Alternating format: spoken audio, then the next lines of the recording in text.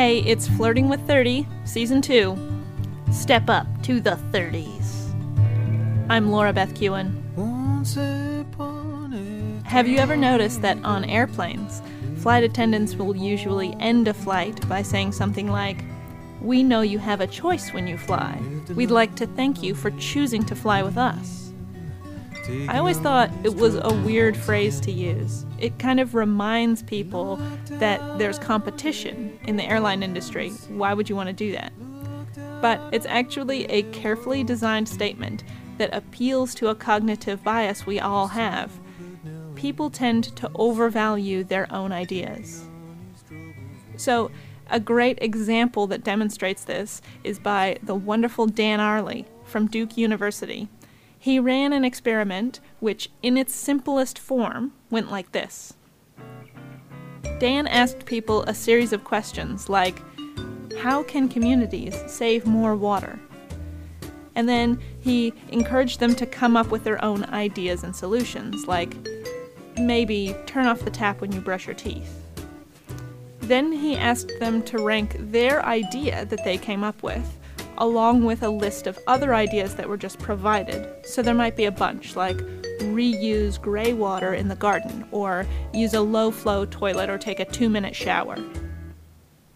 He also had a control group that didn't come up with any original ideas. They only ranked the ideas that were given to them.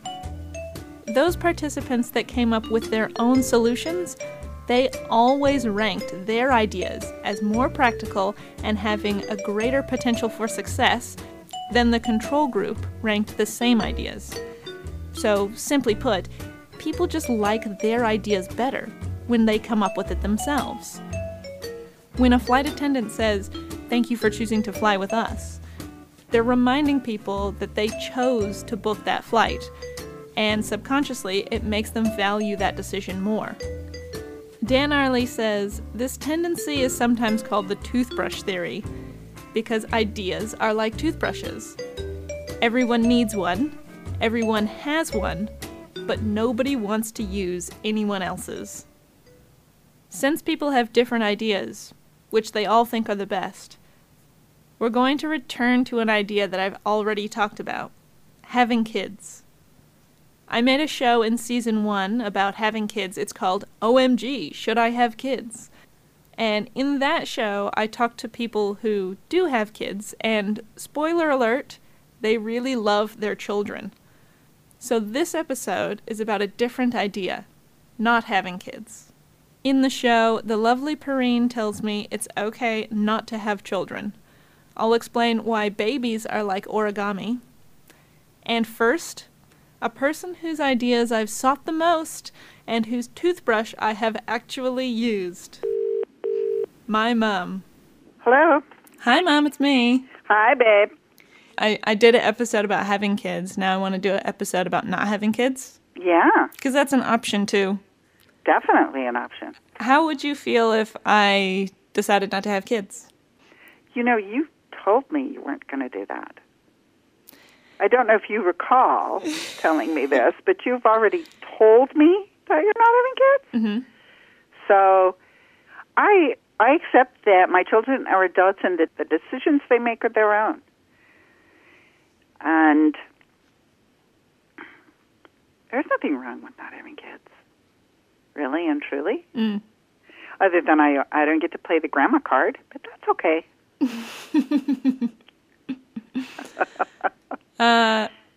Yeah, I think that's what I expected you to say, because I have mentioned it before, and that was your reaction before, was like, okay, dear, whatever you want is fine. Yeah. Can I point out Yes. that you have 3 daughters, and I do. Not that none of us are ever going to have kids, but yeah. We don't have kids yet, and it's possible that none of us will have kids. Do you think you somehow influenced us to not want any children? Oh, now that is a good question. Sometimes I do backpedal and think, what was it about my raising them that gave them ideas about not having kids? And what could it possibly be? Did I put forward some sort of scenario in my own life that said, it was the worst thing It was all those times you were like, you kids are such a pain in the ass. It wasn't. No, you never said that. I know. That's what I mean. I can't remember these times when I think a lot of it was, I don't know. I keep thinking the only expectations you had to worry about are the expectations you had about life. What do you want your life to be? And that's really all I wanted. I wanted each of my children's lives to be what they wanted it to be, not what I wanted it to be, or not what somebody else said it should be. So maybe that's where I was headed, was like, you are independent people. I've got you to like a state where you can bathe and clothe and feed yourselves, and I believe that you're intelligent enough to make decisions regarding your path forward. If it doesn't include children, it doesn't include children. That's how that goes. That's a good, supportive mom thing to say. Well, that's basically, I think, what moms are supposed to be doing. Yeah. Really and truly. Not unduly praising their children for nothing, but encouraging them to be their own people, and that's what I hope. And I know that each of you is your own person. That was the Laura Beth Kewen Award recipient for Best Mother of the Year 30 years running, my mom. Strap around your neck as your hands protect that old lens on your walk to my house.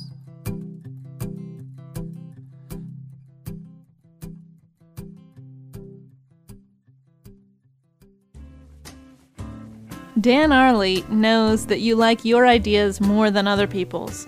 And not only that, when you work on something, you'll value it more. Arley calls this the IKEA effect. If you build something yourself, you'll think it's better than it really is. Researchers tested this effect at Harvard by asking students to make origami frogs. Student participants painstakingly folded their paper creations, and then they were asked to value them, to say how much they would pay for that frog. Other students didn't make any frogs. They just valued the other students' creations, and some expertly folded origami too.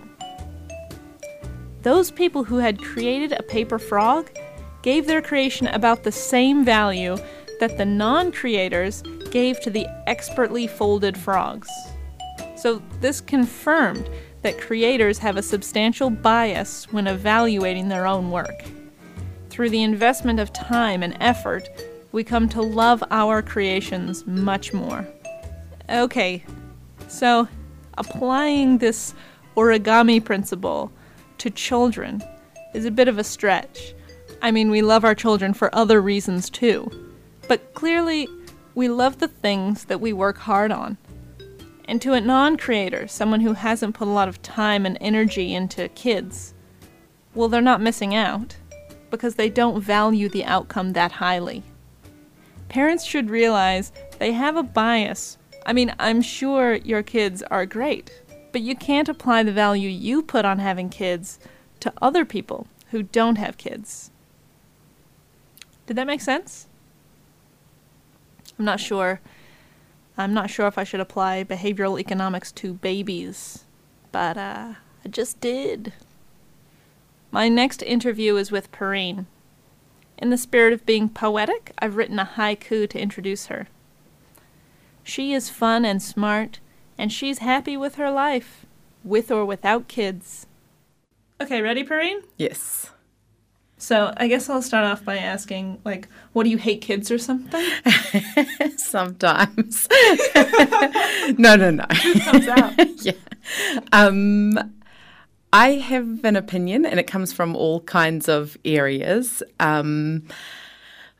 I've thought heaps in my life about whether or not I wanted to have kids, and I must say, at 34.5 years old, I haven't come to a definite conclusion, but I certainly don't feel like I need to have them. If for some reason it seemed like a good idea in the future, then maybe I'd do that. if I could and all that.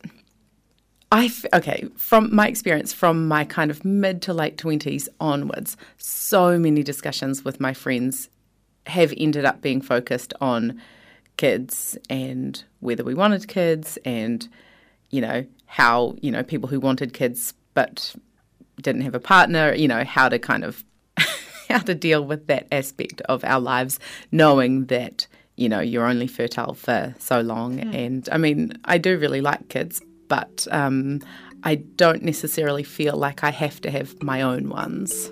Okay, so this shouldn't surprise anyone, but there are plenty of pressures in life to have children. Some of that is external. Like in the workplace, well, you better get having yours soon because blah, blah, and... No way! Not to me all the time, because I've probably been outspoken about it. Yeah. But it's a pressure a lot of women face, or when couples get married or, buy the house or buy the dog or whatever. It's always, a lot of people ask that question all the time. And also the kind of ways that people are excluded from things if they're not, it's a very kind of, the normal thing is you grow up, get married, have kids. But if you opt out of that, how do you kind of create a place for yourself in society? I remember reading about a woman who... she's like, well, it's Mother's Day, so I'm going to be celebrating my contributions to society in a different way because I'm not a mother. And, there is that kind of real, it's almost like heteronormativity, but applied to having the nuclear family, I'd say. Other pressure can come from your family. Thankfully, I haven't felt that too much in my life. Yeah. But I do feel guilty sometimes about the lack of grandchildren I've provided for my parents who would have really liked that. They've been cool about it, but in some families, the parents do put a lot of pressure on the children, on their offspring to have the grandchildren. And there are internal pressures too, especially around the uncertainty of what the future holds. I guess I think not so much about... who's going to pay for my retirement, because I assume that I'll be able to. But more who's going to visit me in the rest home, because that was something like, watching my Nana die. It was so cool, I think, for her and for us, how much we cared about her. And she had, she's got 12 grandchildren and also her 4 children. And these were people who were really dedicated to making, expressing their love to her and showing that her life had meaning and that kind of thing. So that did make me think, how am I going to have a nice retirement and death? I asked Perrine, for those of us without an honors in history exploring 20th century views on fertility, what's a good way to get our head around the decision? I feel somewhat ill-equipped to give advice on this, but here I go. Talk heaps to your friends and a variety of friends about what they're doing, and also older people, like people who have chosen to and not have kids on these topics. I think some people, once they start thinking about it and reading about it and talk to people, it becomes kind of addictive. And I know because I was doing this study, my friends kind of latched on to that idea. Well, just kind of like, oh, so you'll have an opinion on this, or, hey, so what have you read about this? I read heaps when I was doing my university research on people's different experiences and people's motivations, and it really kind of opened my eyes to, different ways of being in the world and contributing to society and stuff. I felt a bit sad that it's kind of become too hard to talk about it now, because while I don't think that, we want any kind of government to be prescriptive about how many children we're having, nobody wants that. But I think it's really useful stuff for people to think about and discuss. So for me, it's more thinking, kind of being mindful about what we're doing and why, rather than trying to tell other people what they are. But also making sure where we can that at least people in New Zealand have the ability to control their fertility and know about options where they can and want to. Yeah, I think especially for young girls, it's the more that women are liberated in our society and young girls grow up knowing that there are options for them other than raising children, or as well as raising children, then, they'll be happier for it. There are so many ways to be in the world. Ralph Waldo Emerson said, "To be yourself in a world that is constantly trying to make you something else is the greatest accomplishment." The more people are free to follow their own ideas and put effort into things they care about, the more happy and satisfied they'll be. There's no need to force your toothbrush on anyone else. And maybe that's a bit obvious, but I thought of it, so I think it's pretty great. I just know where I should be. Somewhere else, but no one is listening. Taking on my troubles once again. That's the end of the show. I'm Laura Beth Kewen. I need to thank my mom and Perrine for their contributions. Thank you both. Thanks to Martin Andrews and the B-Sides, and to Lost Bird, who make the music that's in this show. You can find them both on Bandcamp. Thanks to Wellington Access Radio, where I use the studio. Please subscribe to this podcast wherever you get podcasts, and leave me a 5-star review. That helps other people find the show. The best way to communicate with me is to find me on Facebook, Flirting with 30, the number's 30.